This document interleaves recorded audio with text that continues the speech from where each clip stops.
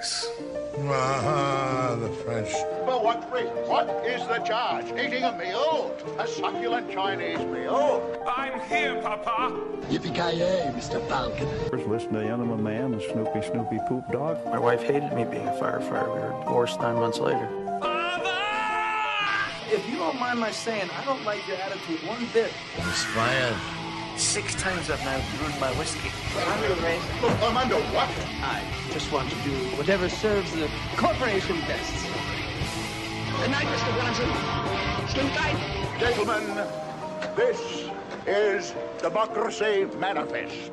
Recording from a luxury gondola in Mont Smaug in the Cloud District, high above Smogville, this is World Champion Podcast Season 3, Episode 12, Part 2. My name is Brighton. And I'm Sean. We are two gentlemen who signed a lucrative contract with the mysterious Senor Oro del Burro. Now we have the pleasure of recording the greatest podcast in the world, where we talk about whatever we feel like, and this month we talk about Star Wars Month Part 3. Our annual tradition continues. So this is Star Wars Month Part 3, Episode II. Is that right? Yes, the II. Expanded Universe. Okay. What is II? 2. The Roman numerals, like, Star Wars Episode IV, A New Hope. I thought we were getting up to how the Super Bowl now has got LIVT, like it's getting crazy now. Well, this is actually our 82nd 0.5-ish. Yeah, so that's like L. LXXXII. Yeah. If L is 50, which it might be. Could be. Might not be. I have no idea. Yeah. So last week we talked about Star Wars Episode VIII, The Last Jedi. Right. And we teased that we were going to discuss the Expanded Universe. If you don't know what the Expanded Universe is, look, people these days don't realize that there was a Star Wars sort of blackout period. A dark time. Maybe Return of the Jedi came out in 1983. Got a couple of years of cartoon series and Ewok Adventures. Mm-hmm. And there was a Marvel comic around that time. Then it just disappeared. The kids, they wanted Ninja Turtles. They wanted Michael Jordan. They wanted skateboards. They wanted Cowabunga. Cowabunga, Bart absolutely. Simpson. California Raisins, Eat My Shorts. Right. No one cared about Star Wars until about 1992, which is not a very long time when you think about it. It's an eternity in a childhood, though. Yeah, and just in terms of pop culture, now that Star Wars is literally the most popular thing that's ever existed, mm-hmm. to think that there was that period where you kind of got made fun of for liking Star Wars. Right. There were no toys on the shelves. Right. There was no supplementary material. Then Timothy Zahn comes out with this trilogy in, 92, 93, 94, around then. And I remember it being a pretty big deal, wow, there's going to be Star Wars books. Right. I got the first book. Oh, I did too. I got it the day it came out. Right. And I don't know if I've said this before, I was in the Star Wars fan club. Oh. I paid dues. I had a little membership card in high school. Awesome. And it was a dark time because they would release these magazines if you're in the fan club. I think they were quarterly or maybe 3 times a year. And it would be interviews with people that were literally the guys in the background. It would be Robot Number 2. Yeah, I got one, and it was an interview with Greedo's stunt double. Right. Like how desperate people were for Star Wars, of the people that were into Star Wars. Yeah, was it called the Star Wars Insider? Yes. And then there was something called the Jawa Trader. That was a catalog that you could buy, hard to get toys or something. Yeah, like your vintage Kenner toys or die cast things. Because they would send me that as well. I just wanted to show my street cred, right? Oh, absolutely. My 1992 street cred. And so that just preceded this wave of video games, books, comic books, who knows what else, toys. Power of the Force toys came around 95 when they were way buff. Right. I have all the buff figures. Luke, when he's swole, man. He's swole. You want to talk about Ben Swallow? He ain't got nothing on Power of the Force Luke figure. Luke Swole Walker. His chest is bursting out of his little tunic. No, he looks like the Macho Man Randy Savage, but with a weird Luke head. Yeah, that's great. That's how I like my Supreme Leader swole, and I like my Last Jedi swole. I would like every character if they had the physique of peak Arnold Schwarzenegger. Conan the Barbarian, Arnold Schwarzenegger. I want every character looking. Even Leia, I want her like that as well. Like Yeah, Red, she She could was. be She like was- Red Sonja. No, her figure was brawny. Yeah, like let's get the Battletoads like Arnold Schwarzenegger. The Ninja Turtles, it's hard to tell because is that a shell or a six pack? Yeah, who knows how they. You'd have to kill them, I guess, to see what their six pack was like. Just disembowel them or whatever it's called when you take a turtle out of a shell. That's I know, that's a dark thought. inhumane. A dark thought for the dark time. And that ended with the answer to all our prayers. What the hell was that movie called? The first prequel. Phantom Menace. The Phantom Menace. Yeah. And so Disney bought Star Wars a few years ago and declared that the expanded universe stuff would no longer count, and I'm doing air quotes, because it's all made up. Right. And they're like, okay, we're starting over from scratch. Now every book and comic from this point on is official. Like, this is what happened. I can see it being jolting. Can you imagine if a new pope came in and he was like, all right, we're not using this Bible anymore. We got a new Bible. We got some new revelations we're going to start writing down. Yeah, like the book of Matthew is just in the legends category. Yeah, so it's... I guess that this upset some people. I sort of tried to look at it like the reboot of the Star Trek movies, which I hate, but the idea that it's an alternate dimension. Well, so I completely understand that people are upset by it, but I'm not there with them because I decide what's real and what's not. Have you looked at this canon? I know we all have our own continuities. We learned this reading comics. You've got to just get your own continuity on what you consider part of the history of these characters. And just be defiant. Like, if you think that Joruus C'baoth is not Star Wars Legends, but is Star Wars canon, just go for it. Yeah. Just stand strong in the face of this. We're gonna talk about some stuff tonight that is definitely canon to me, regardless of what Disney tries to tell me. Is Disney a world champion? Yeah. No, everything we say about Star Wars is canon. Yeah, are they called World Champion Disney? No. But podcast-wise, we are World Champion podcast. So we call the shots on Star Wars canon. And just, have you looked at the list of canon? Yeah, but it doesn't really mean much to me because there's a lot of stuff I don't quite understand. I know the current Marvel comics are canon, since those are also owned by Disney. Okay, there's going to be some things we're going to cover this month, likely. Mm-hmm. Are the Ewok movies canon? I saw I didn't watch it, but there was an interview with Rian Johnson I saw online today. Okay. And one of the comments said, "Wow, this confirms that Wilford Brimley is canon." Oh wow! So I'll have to watch that. So yes, the Ewok movies are canon. I would be outraged if that wasn't canon. What about the holiday special? Well, I mean, wasn't it produced by Lucasfilm? It was. So I don't know how you can say it's not canon if it was produced by Lucasfilm. And it literally has Harrison Ford and Mark Hamill and all those guys are in and it. Jefferson Starship. So that's canon as well. Yeah. Okay, good to hear. I'm going to ask you a question. Is Neil Young canon? I would say, I'm just going to say yes, even though I don't know what context that question is asked in. Here's an article from Rolling Stone, mentions his concert on September 27th, 1978. So this is from 1978. It's called Getting Into Neil Young's Bizarre Act. The elusive artist's latest tour with Crazy Horse is a rock and roll show on a grand scale. Young has always denounced the impersonal feel of big halls, so as a partial solution, he's changed the scale for this tour. The set is a huge bandstand, complete with oversized amps, man-sized glass of water, 4-foot harmonica, and a towering microphone. The house lights dim and we hear Jimi Hendrix's Woodstock version of Star Spangled Banner over the sound system, then the Beatles' A Day in the Life. Suddenly, Neil Young bolts up from atop one of the massive amps where he has been sleeping. Picking up a guitar and singing by way of a wireless mic, he wanders childlike around the surreal bandstand, playing acoustic songs spanning his entire career. Wow. He crawls back into a sleeping bag, and the road eyes, as he calls them, prepare for an electric set with Crazy Horse. The road eyes are a bunch of hooded figures who swarm the stage, setting up all these weird props. They're wearing like a little Stonehenge, maybe? They are, I'm going to find a picture of them to show you. They're wearing brown cloaks, their faces obscured in darkness. Okay. With eerie, glowing eyes. I think I know where you're going with this. Yes, the road eyes are Jawas. Wow, they straight up are Jawas. Yeah. I didn't dig into it further. I just saw like a little anecdote that said it was the subject of one of the more bizarre copyright infringement suits, and they settled out of court. But yes, they were straight up Jawas. The reason I found this is because I read a short story about a Jawa, and then I wondered, what do Jawas look like under the cloaks? And then I wondered, can I get a good Jawa costume for next Halloween? That would be a pretty good costume. Are Jawas only native to Tatooine? Yes.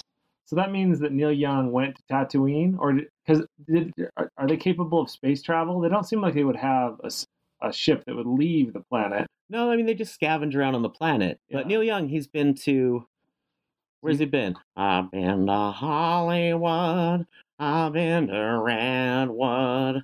I am a sand crawler on Tatooine. That's like, when you remember that line, it's like, oh, yeah. Oh, yeah. I was sort of wondering what he meant by that, but he does spell it out in the song. That's interesting. Yeah, then I would say yes, definitely Neil Young is in the Star Wars universe. He's canon. So are Crosby, Stills, and Nash also canon? Yes, by extension. Yeah. Obviously. Of course. Yeah. They're hanging out in Mos Eisley. Oh, yeah, Crosby, definitely. Yeah, he's got a little bit of a drug problem. Where do you think you buy drugs on Tatooine? Yeah, you go to Mos Eisley. You go to Mos Eisley, and you hang around a cantina or one of the Bay 42 or whatever it is, where Jabba personally is slithering around. That Kenner action figure called Mustache Man. Right. Looking back, that was probably David Crosby. Definitely. So he's more like the Rancor, like pit monster owner guy toy. I see that more as the Rancor Keeper. Yeah, the Rancor Keeper maybe. Oh, not tonight, but we should talk about the best of the original Kenner toys. Okay. At some point. Sure. Because the Rancor Keeper, the fat shirtless guy. Yeah. He's got to be up there. It's a cool toy. All right. Well, what's first on our list of what is or isn't canon? We'll decide by the end of each discussion whether it's canon or not. So Neil Young and Crosby, Stills, and Nash are canon. Canon, stamp it. Boom. So you've got a Shadows of the Empire novel in front of you. Right. Okay. And this, you're talking about the end of the dark time. This was kind of the beginning of the hype getting into the Power of the Force figures in kind of the mid to late 90s, and the rumors that George Lucas, the genius that could do no wrong, was going to start up what would be his masterpiece, and we all agree on that, Phantom Menace. So I read this book. Shadows of the Empire came out. It was in conjunction with a Nintendo 64 game. It was one of the first Nintendo 64 games, and I played the hell out of it. I did too. It's awesome. Loved it. I loved battling IG-88 and the junkie. That level was great. He was a hard bounty hunter to kill. But I read this book over Christmas just to kind of get back into the expanded universe and expand my horizons. And it's all right. It's kind of a bad book. Oh, no. It's got a lot of, do you know the term, I guess Gary Sue or Gary Stew, I think it's called. Oh, Gary Stew or Mary Sue. Yeah, Mary Sue and Gary Stew. So Prince Shizor is this prince, and he's just perfect, good at everything, super strong. No woman can resist him. It's kind of a character in a novel. It's a wish fulfillment character that's ridiculous. That's perfect at everything. The smartest person, a genius, good at everything they try. Yeah. Every woman wants to sleep with him. And so a lot of this book has it, which is strange because he's the bad guy. Describe Prince Shizor if anyone out there doesn't know. If anyone knows what Tasselhoff Burfoot from Dragonlance looks like, he has a top knot. So he's a lizard man, kind of. He looks basically like a human that's bald. He has green skin, and then he has some hair, but it's all in just a ponytail on the top of his head. Yeah. And then he has long fingernails and wears kind of a dress sort of outfit. I don't know how you describe it. Almost like a trench coat dress. Yeah, with really wide pointy shoulders, right? Right. Yeah. Right. And so it's interesting that they focus so much on Prince Shizor because he's the bad guy, and they introduce a new Han Solo type guy who, to a lesser extent, is also a Gary Stew, and his name's Dash Rendar. Yeah. And for most of the book, he's just kind of a dick. And then he gets humbled a little bit. Then towards the end, he becomes kind of a better character. Because he's the character you play in the game. Right. Yeah. So this is a section of the book I really enjoyed and got me really thinking. And it's Prince Shizor, this book takes place between Empire Strikes Back and Return of the Jedi. Prince Shizor is kind of gunning for Darth Vader's number 2 spot in the Empire. So he's a rival with Darth Vader, and the whole book he's trying to get in good with the Emperor. And there's one scene where Shizor goes to the Emperor's palace on Coruscant or whatever it's called. Coruscant.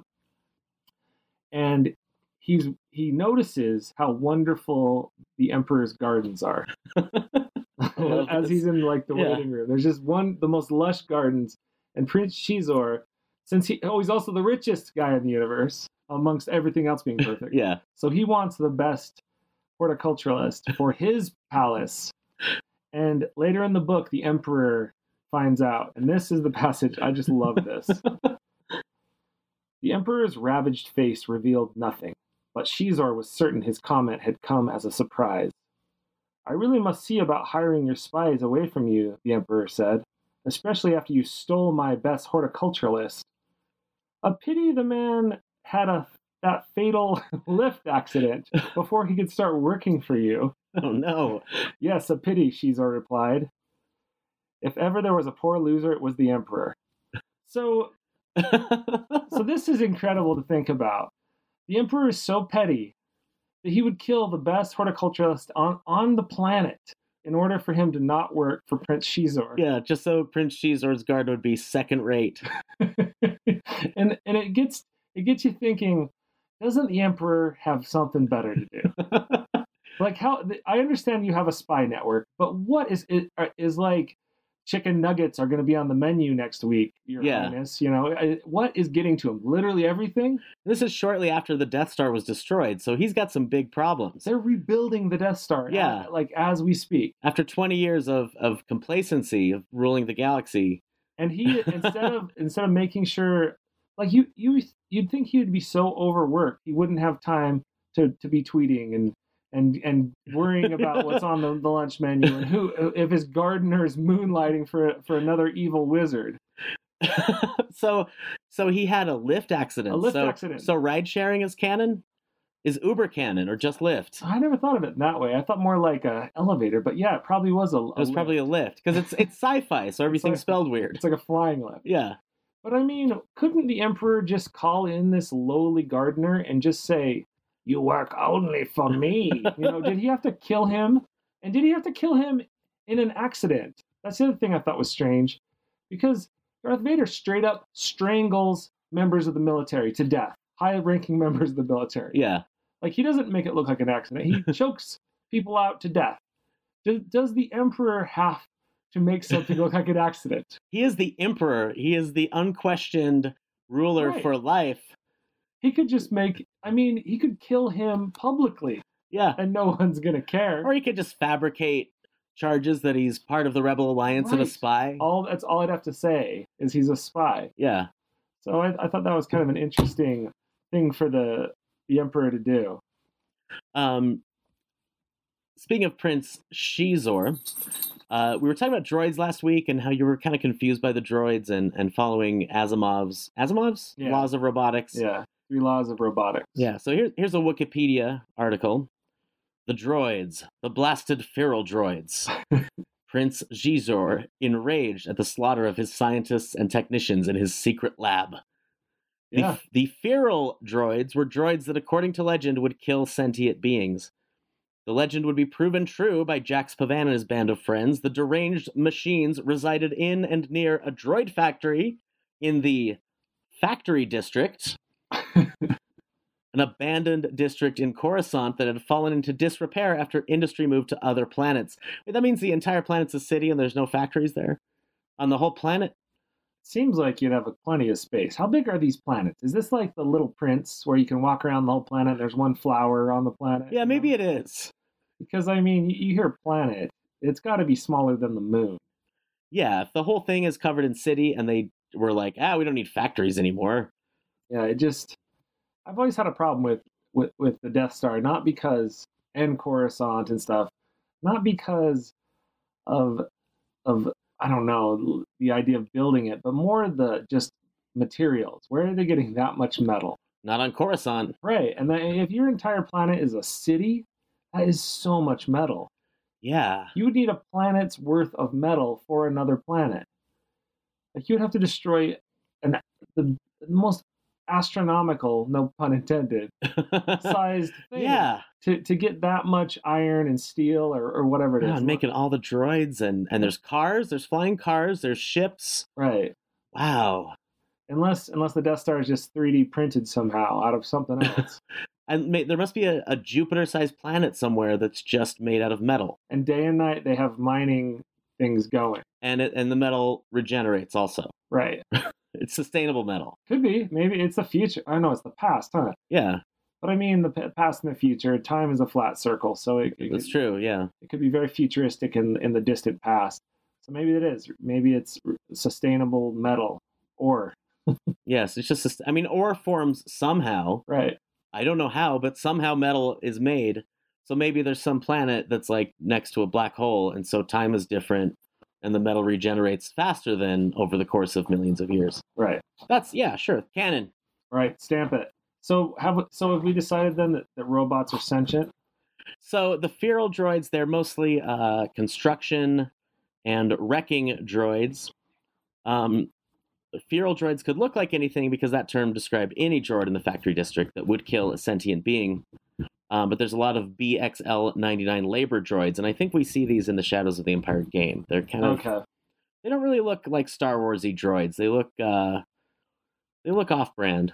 Like for Christmas when you get action figures that came from the grocery store. Yeah, when you want a Transformers and your grandma gets you some like Robos. Yeah, Robo, or what's the G.I. Joe one? The Core. The Core. Yeah.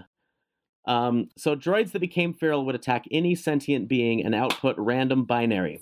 They appeared to destroy random machinery, including Xizor's lab. Mm-hmm. They would rip them apart. They beheaded Xizor's scientists. That is a bummer, man. He had a rough go of it with his garden and his secret lab. Well, he also has a problem with the Empire because his whole extended family, was killed by an Empire like biological weapon facility on his planet, and it was such a dangerous biovirus that the Empire was making that when it started spreading, they just nuked the planet. Oh no! And Xizor happened to be like flying around in his space casino or something, doing some rich guy stuff, getting laid like crazy. Wasn't that it? He had a space casino. He has the Hutts. He has the nicest restaurant in the galaxy. Oh, where they serve something. It's sort of like a Blowfish type thing, where if it's made wrong, then you'll die. And there's only one guy in the universe that can do it, and it's the most expensive food in the universe. And in the book, Xizor will just throw it away. He doesn't even feel like eating it. What if Palpatine decides to kill that cook? Yeah, I know. He better not find out about this cook, or there'll be an unfortunate lift accident. So the feral droids, let's see. Theories on behavior. The most popular theory on the droids' behavior was a worm or virus that had transformed their core programming and turned them into slaughtering monsters. The sentient droid I-5YQ theorized that extended exposure to the radiation of Xizor's lab's reactor core had driven them mad. When you say sentient, are they saying that because they have this virus, or are all droids sentient? Well, they call this I-5YQ out specifically for being sentient. So that means that this droid is an exception, perhaps. Yeah, that's what I'm not clear about, because BB-8 is clearly gone feral. Yeah, he's murdering people. From an Empire point of view, this robot is killing innocent people, killing just military guys. People that are being saluted in the Empire. You know what I mean? And getting good loans and stuff, good home loans. If you're a stormtrooper, I imagine. Oh my God, droid rights movement. There's some Wikipedia is really amazing, and I just wish that they would have better introductory summaries to the articles. I looked on Wikipedia today, and I was kind of surprised I didn't find something. Because the other thing you've talked about how there's too much stuff on there, but there's not enough stuff about galactic fashion designer Melanani. I looked it up. That one mention of her in the book is the only no one elaborated. I was kind of surprised. There's no short story. Wow. and now it's not even canon anymore. Right. Melanani? Yeah, I can tell you, like, no, we can get back to feral droids. You want to finish talking about that? No, I'm on Melanani now. Okay, there's a part where Leia is captured by good old Shizor, and he's got her the most expensive clothes in the galaxy, all in her size. Oh. And she's got even, let's see what it says. There were clothes in the closet, all right. Unlike the rooms, they were all colors of the rainbow. Dresses, shirts, pants, jackets, jumpsuits. Leia removed a hanger upon which draped Diaphanius? Diaphanius? That sounds like a word I've read before somewhere. Diaphanous? I'm sure it's the... light, delicate, and translucent. Ooh, translucent. Shizor, that's classic Shizor. Oh, yeah. Dress of nearly transparent green material, so light it weighed almost nothing to look at. She touched it. She was not someone who spent large amounts of money on clothing, but she knew quality when she saw it, even without the tag that confirmed it. This dress was a Melanani original, made of Lavetti moth fiber. For what it cost, you could buy a new land speeder. So that's... I love this. I know. Do you think this is a fashion designer that's only popular in the Empire? Or is this across the universe? Or do the Jawas, did she design their little robes, you know? Yeah, I mean, Leia's a cultured woman. She's a senator. She's royalty. Right. She travels back and forth between Alderaan and Coruscant all the time. Right. So she knows a tag. It's interesting that there's tags. I know, on the clothes in Star Wars. Right. So that means Han's vest has a tag in it somewhere. Right. Does Han Solo's vest have a couple little spare buttons stapled to it? It totally does. It says made on Dagobah or whatever. Yeah. So, yeah, it made me think. I wonder if she works for the Empire. Is she designing the outfits, the military outfits? Like who's the guy that designed the Third Reich outfits? Was it Hugo Boss? Yeah, I think so. Yeah. Who maybe still a very respected design company, but maybe had a little bit of a dark time for their designing days. Yeah. So that means someone. Yeah, that's weird. That someone. I mean, were they just buying stuff in bulk at the surplus store? Were they at the Army Navy surplus buying vests, weird white round helmets, right? Gray pants and gray shirts for those guys? Those boots, those knee-length boots. Well, what's interesting is, would the Empire even use a prestigious designer like Melanani? Because we saw in Episode 8 that there's droids that iron outfits. Yeah. Spaceballs moment? Oh, yeah. So it stands to reason that there are droids that just cut out clothing and sew them, like really kick-ass sentient sewing machines. Yeah. So you wouldn't even technically really need a designer if you had a pretty smart droid, like a droid sewing machine. So they just download the blueprint for Rebel Navy vest, and then droids make them. They can just do it. So they don't have to go to the garment. I mean, if Coruscant has a factory district, it must have a garment district. Right. But maybe that's only where you get your fancy, like, Bespin, Lando clothes. Right. And your military stuff is just mass-produced by droids. That makes sense. Yeah, so... Yeah, there's a lot of questions that, like, is this canon, you know? Yeah. I know there's a lot of stuff about, like, the Rebels getting the contract with the company that builds the X-Wings, and that was a big win for them. Like, well, we convinced Lockheed to make X-Wings for us. Right, and it goes in a little bit into that in Episode 8 as well, as DJ points out when he steals that ship, and all the rich people on the casino planet on Canto Bight, like they got deals, man. So, again, I was complaining that these articles are too long. Only one paragraph for sentience programming on Wikipedia. Sentience programming allowed a droid to think, feel, and value its own life. Such programming was gifted to IG-88, who continued to give it to other droids that he recruited into his army. This programming was the reason why droid rights sympathizers tried to free them from their forced servitude, and was the highest level of autonomy a droid could attain. So C-3PO, R2, BB-8, and pretty much every droid we've seen must have that. That's interesting. Definitely the ones in the movies, because they're doing a lot. They're making a lot of decisions on their own. And this is only mentioned in Therefore I Am, the Tale of IG-88, which is in Tales of the Bounty Hunters. I'm buying that. Yeah, Cool. Tales of the Bounty Hunters, Tales from Jabba's Palace, and Tales from the Mos Eisley Cantina are all really good. Okay. Or they were really good when I was 14.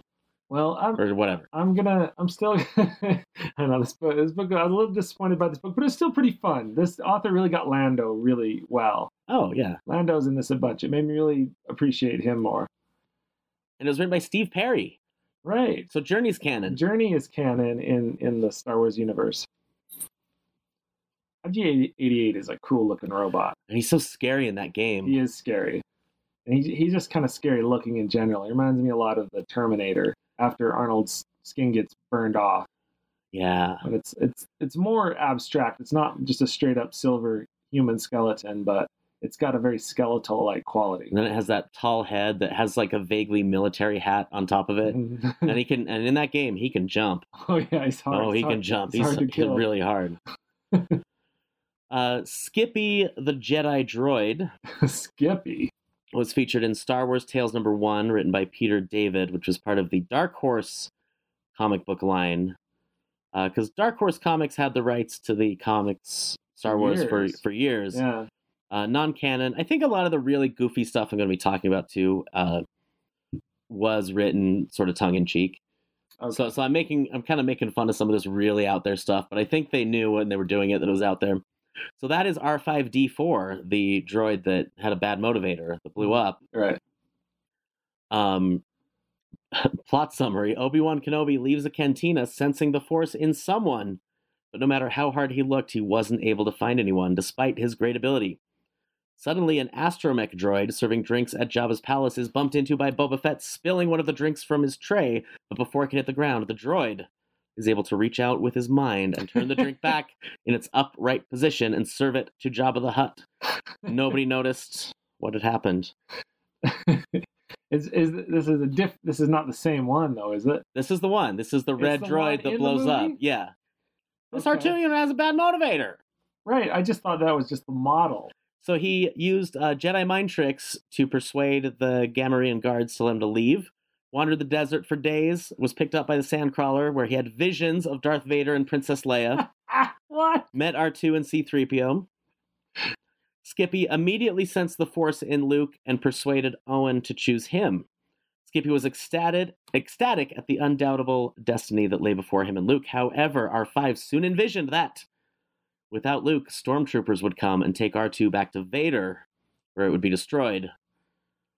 So he knew what he had to do, set off a mild explosion inside himself.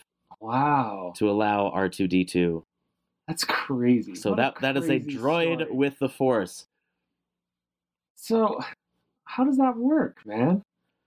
Because all the speeches in the Star Wars movies, it's midichlorians, if you want to believe in that stuff. Yeah. Or they kind of had a more elegant way of putting it in The Last Jedi, where it was kind of life force and everything around us in life.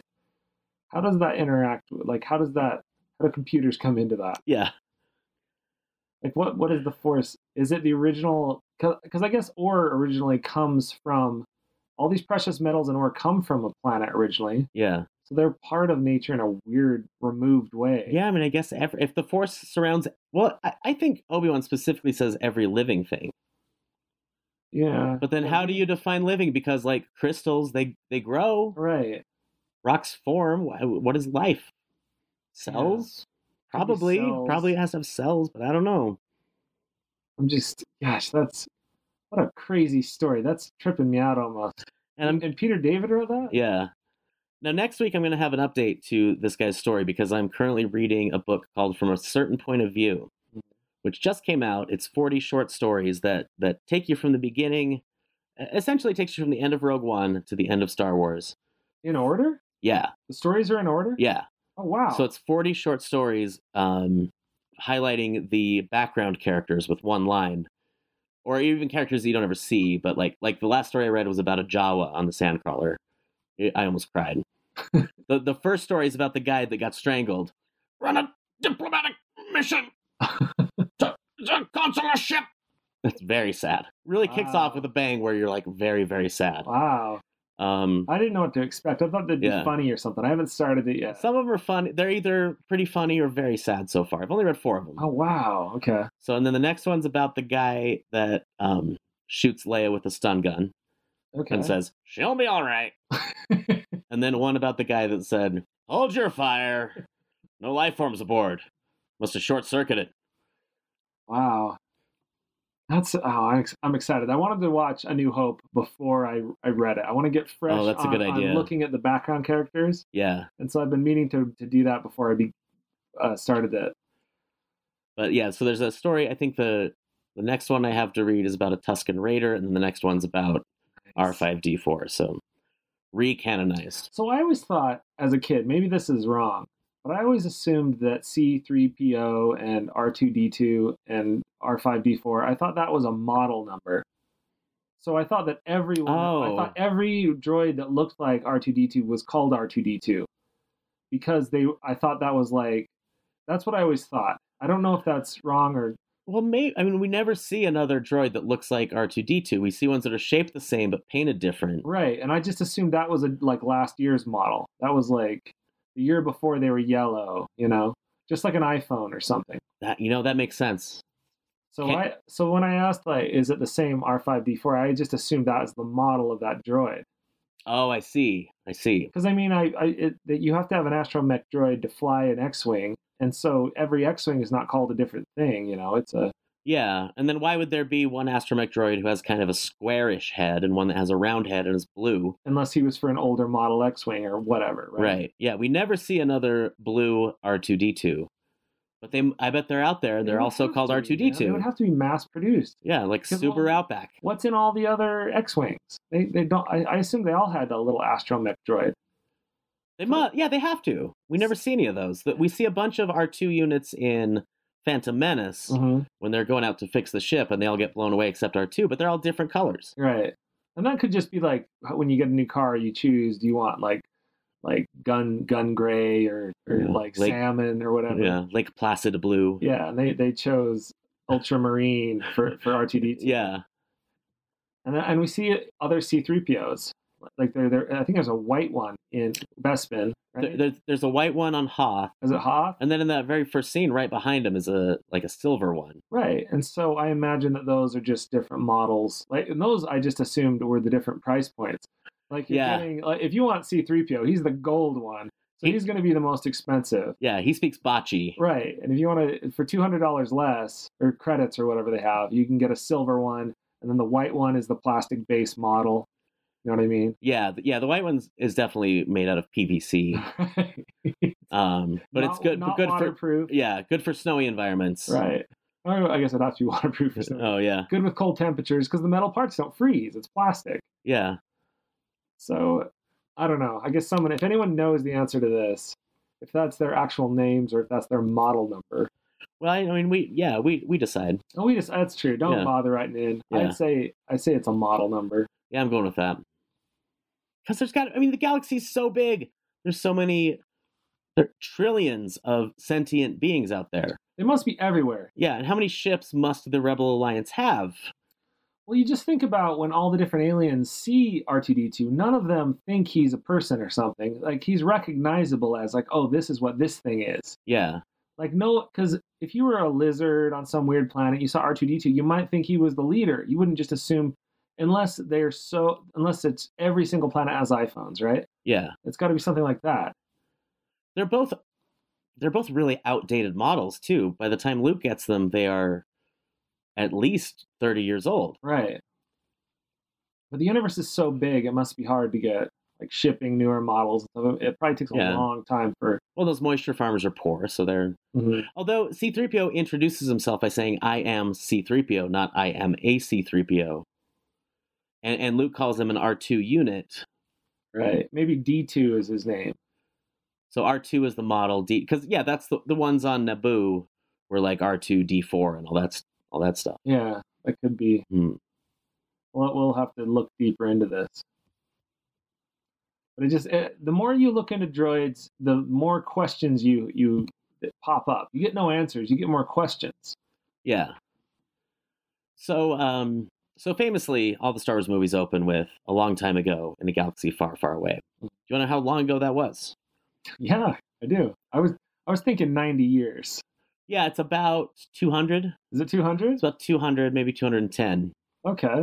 Into the Great Unknown is a 10-page comic story. Is that 210 from 1977? Oh, well, yeah, no, it's probably less than. So it's about 100 and, let's see, 1977. Say it's no more than 165, maybe 170. Okay. Yeah. No more than 170 years prior to 1977. So that means that when this was happening, George Washington was alive. Yeah. While this is all happening. And Yeah. like all of the founding fathers of the U.S. are alive at the same time as Luke Skywalker. Yeah. So we must have been a very primitive culture. If they had somehow observed us at that time, we're still a primitive culture. We're like one of those islands, like in the Star Wars land. You know how now you'll read about like, oh, there's an island in the Indian Ocean that has never had outside contact, and they have bows and arrows, and we went there with a helicopter, and they shot arrows at us. Right. So that's what they're like with us. Oh, totally. Yeah. Like, there's this planet, and these people are so dumb. They've never had any outside contact. They're so primitive. They see us and Tusken Raiders, they see us and they try to just take pictures of us with the lens cap on. Yeah, so it's I've never when I think a long time ago, I didn't realize that there was some American heroes live at the same time. Yeah. So, oh boy, wouldn't that be fun? George Washington accidentally gets transported and meets Jimmy Smits. Yes.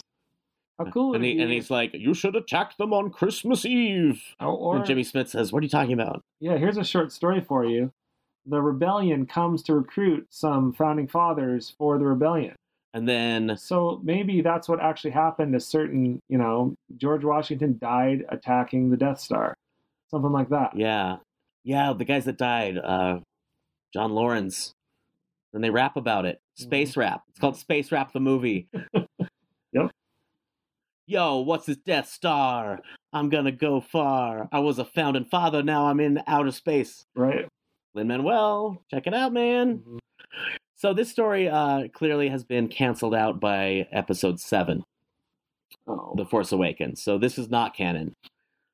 Han Solo and Chewbacca pilot the Millennium Falcon blindly into hyperspace. They're trying to escape some bad guys. They run afoul of an Imperial fleet after leaving the planet Hovan 99.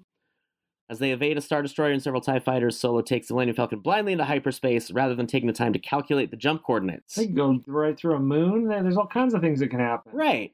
That's crazy. It's going to end your trip real quick. Right. The ship emerges in an unfamiliar system that contains several planets and moons, and they land on a blue world after detecting life on it. Oh, no. The ship's rear repulsor lift controls give out on their way into the planet's atmosphere, causing it to crash in a forest that reminds Solo of the moon of Endor. As they search for a settlement, Solo and Chewbacca are attacked by a group of dark-skinned humans who wield spears, bows, and axes. Chewbacca fights them off with his bowcaster and his own strength, but Solo is struck by several arrows and bleeds to death. To death? That's how Han Solo dies? Anticipating that he will not survive, he asks Chewie to return him to the Millennium Falcon, where he passes away in the captain's chair. He wants to die in the chair. He knows he's going to die, so die. He's the pilot. He's Captain Solo. I know, he does love the Millennium Falcon. 126 years later, 3 humans make their way through the same forest in search of a legendary monster that has been sighted in the area. Oh, this is great. A certain Bigfoot. Do Wookiees live hundreds of years? Apparently. Wow. One of those humans is an Asian-born fellow named Shorty, and an archaeologist named Dr. Jones. Oh, amazing. Indiana Jones and the search for Bigfoot? Yep. Chewbacca watches from afar as they come across the Falcon, board the ship, and discover Solo's skeleton. The skeleton feels somehow familiar to Jones. Rather than continue his search for the monster, he decides to leave it as part of the great unknown. What would he think of the Millennium Falcon in 1925 or whatever? I guess, when was Temple of Doom? 30s? 1935 or something? Yeah. 34, I think. Can you imagine seeing a spaceship in 1935? There's nothing like that. He has seen some real weird shit, though. That's true. Yeah, like if anyone's going to be nonplussed by the Millennium Falcon.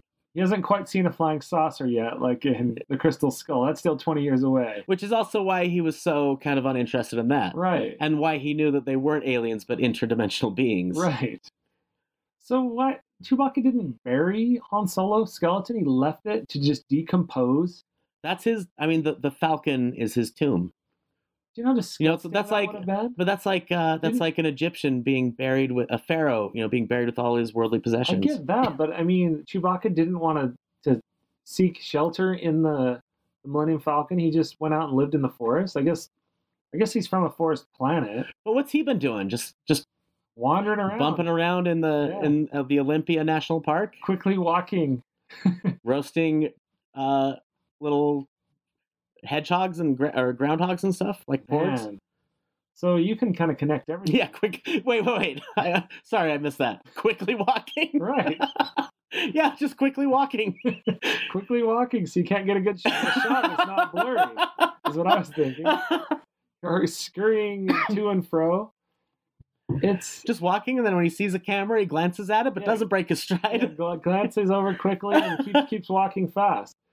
Oh my god! So So that means that in Harry and the Hendersons, that's Chewbacca, maybe, in that movie? Yeah. So that means John Lithgow is in the Star Wars universe. He's canon. So Harry is just an aged Chewbacca who went bald. Okay, so we've always wondered since 1977. Mm-hmm. We've wondered, do Wookiees go bald? They do, but around the face area, not on the top of their head like a person does. Right. They go bald on the face. Mm-hmm. Harry is Chewie. John Lithgow is canon. Right. So Third Rock from the Sun. Mm-hmm. Canon. So the big giant head, distant cousin of Prince Shizor. You're right. Very possible. Wow. We are solving a lot of things here tonight. This is really, really, we're digging deep into the facts. I feel like this may be the most important Star Wars podcast ever recorded. I agree. Wow. I think it speaks for itself. What else? You got anything else? Any more expanded universe-y stuff?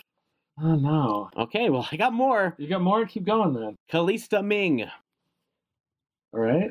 Was a Jedi ghost, which, again, weird, as we thought Qui-Gon, Obi, Yoda, and Anakin were the only Force ghosts. Callista Ming was a Jedi ghost who haunted a ship called the Eye of Palpatine. Wait, before you continue, why do we think that? Just because they're the only ones in the movies we see? Well, that's kind of been the accepted canonical thing. Really? Yeah. Because I just assumed, we haven't seen the Darth Maul's got to be walking around somewhere, right? And those guys. Well, I believe in the Clone Wars series, okay. It's explained that Qui-Gon somehow figured out how to be a Force ghost. And then he taught Yoda, who taught Obi-Wan. In fact, in Revenge of the Sith, Yoda says, like, I've been talking to your old friend. And Obi-Wan goes like, Qui-Gon. Really? Yeah. I think, am I imagining that? Maybe, I don't know. Maybe it's in the Clone Wars. I don't know. Even if you imagined it, it's canon. Right. Everything we say is canon. Right. Everything we say or think. I swear that happened in the movie. If it didn't, it still did. Yeah, exactly. So, okay, continue then. So the Eye of Palpatine is the name of the ship? Yeah, the Eye of Palpatine, which I wish instead was called Sheev's something. Right. Sheev's space. What would it be called? Sheev's ship. Yeah, it's just Sheev's ship. The ship of Sheev. The ship of Sheev, yeah. There you go. So Callista Ming is a Force ghost. Or Jedi ghost haunting the Eye of Palpatine. So rather than just turning up anywhere like Ben Kenobi's ghost, she's specifically stuck in this place. Now, this is after Return of the Jedi. Okay.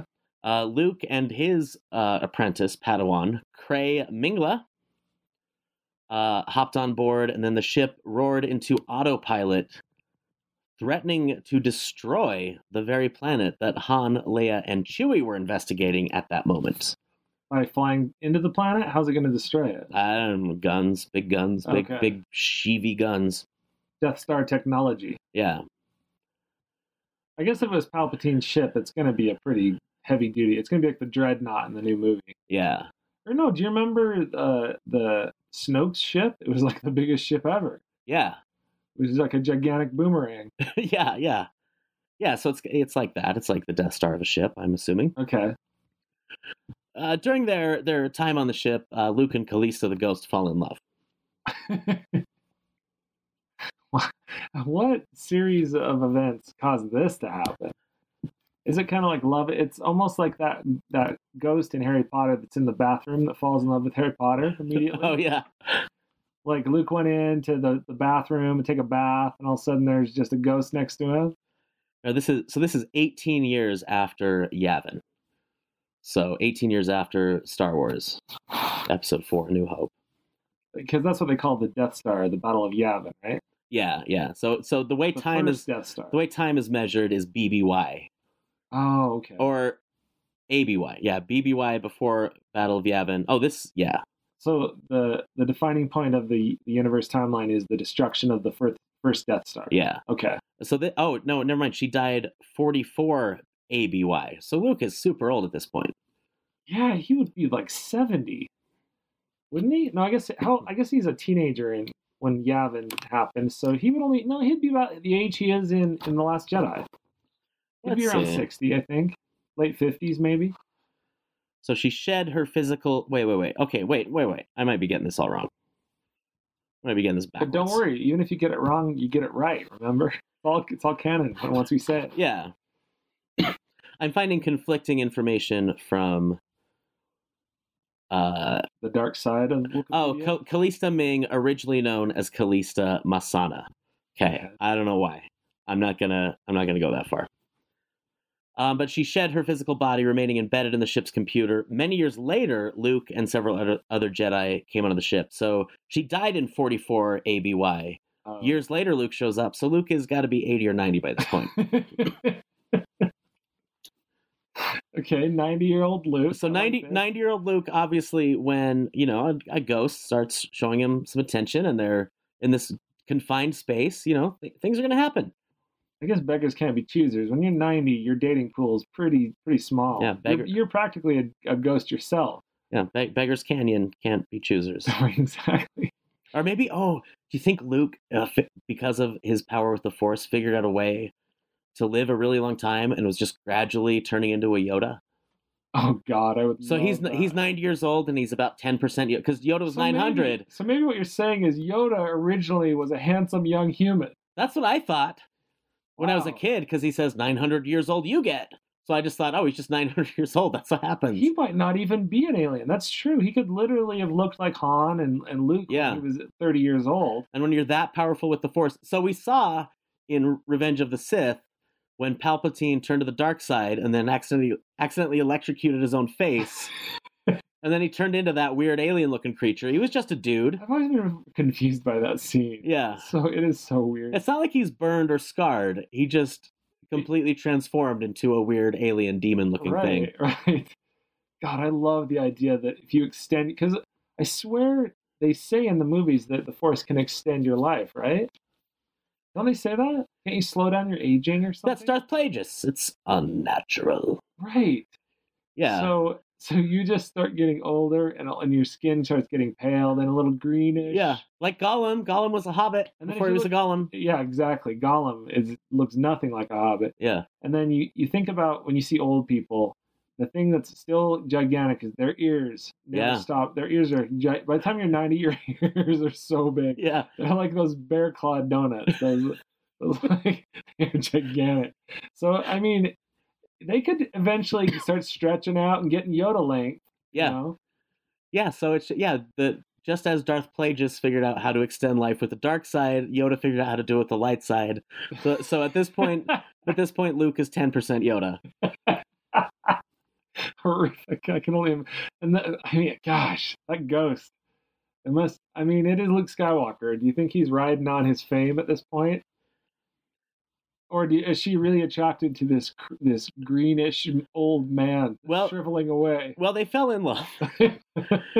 They fell in love so hard that Skywalker wanted... now, keep in mind, the ship is about to blow up Han and Leia's planet. Okay. Maybe this is before it happened. Skywalker wanted to have his apprentice, Clay Mingla, who is a noted artificial intelligence programmer, create a human replica droid for this ghost to live in, to preserve her spirit. as had been done to Mingla's own lover, Nikos Mar.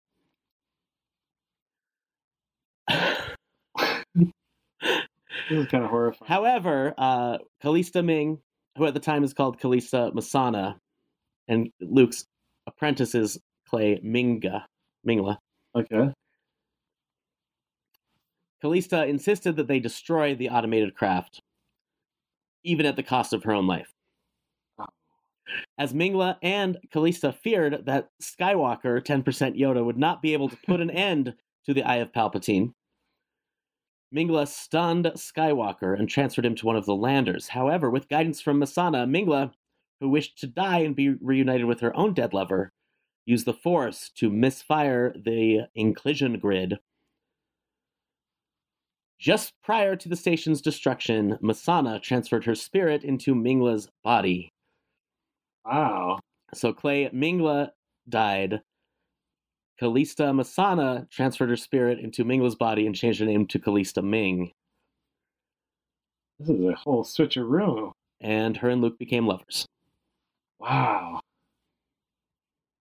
That is a weird story. Right? I don't know. She's in a lot of stuff, so I don't specifically know what this all comes from. Planet of Twilight? Maybe Planet of Twilight. That sounds like a good one. Yeah. She's in tons of things, this character. Okay. So that's weird. That's very weird, but canon, I'd say, in my opinion. That of everything we've talked about so far, I want that to be canon the most. Well, let's end it on the highest note possible. Okay. JJ. JJ Abrams? No. JJ Binks. The linchpin of the whole entire universe. There's a quote, "We Binkses have a tradition that goes back hundreds of years, sailing across the seas on voyages that sometimes take us around the world." It's a quote from George R. Binks. George. Yeah, George R. Binks is a whaler who lived on Naboo, owner of Binks & Son Whaling Company. Continuing the profession that had been practiced by his ancestors for hundreds of years. Is this just a coincidence that the name George is also on this planet? Like, that's a very kind of Earth, name, very human name. George. Is it spelled weird? No, just George. Just George. It could be that, though Dr. Jones decided to leave the Falcon alone, maybe Shorty, being curious, went back and stole some data tapes, found records of George R. Binks that somehow got back to Ma and Pa Lucas, who named their son George. It's possible that, no, wait, we've already established this, because George Washington got sucked into Star Wars world. George Washington. So that's where the name George turned up in the Star Wars universe. Okay, that makes total sense. Yeah. Okay. The timeline works out perfectly because George Washington would have been involved before the prequels. Okay. So the name George came from the hero George Washington. The revolutionary hero and the hero of the Battle of Yavin. Yes, hero of the New Republic, of the first Battle of Yavin. Right. There's another one. Oh, was there? Yeah, that's the one where they did the space rapping. Before the Death Star one, there's another one that was mostly about space rap. It was a rap battle. Okay. He was, through an unhappy marriage, the father of Jar Jar Binks, who would go on to serve as the Chamel Sector's representative in the Galactic Senate. On a whaling voyage with his wife and son, George R. Binks encountered an aggressive whale. Thanks to numerous poor navigation choices by Jar Jar, the whale crashed into the ship, causing it to sink. The Binks family found themselves shipwrecked on a desolate island for over a month.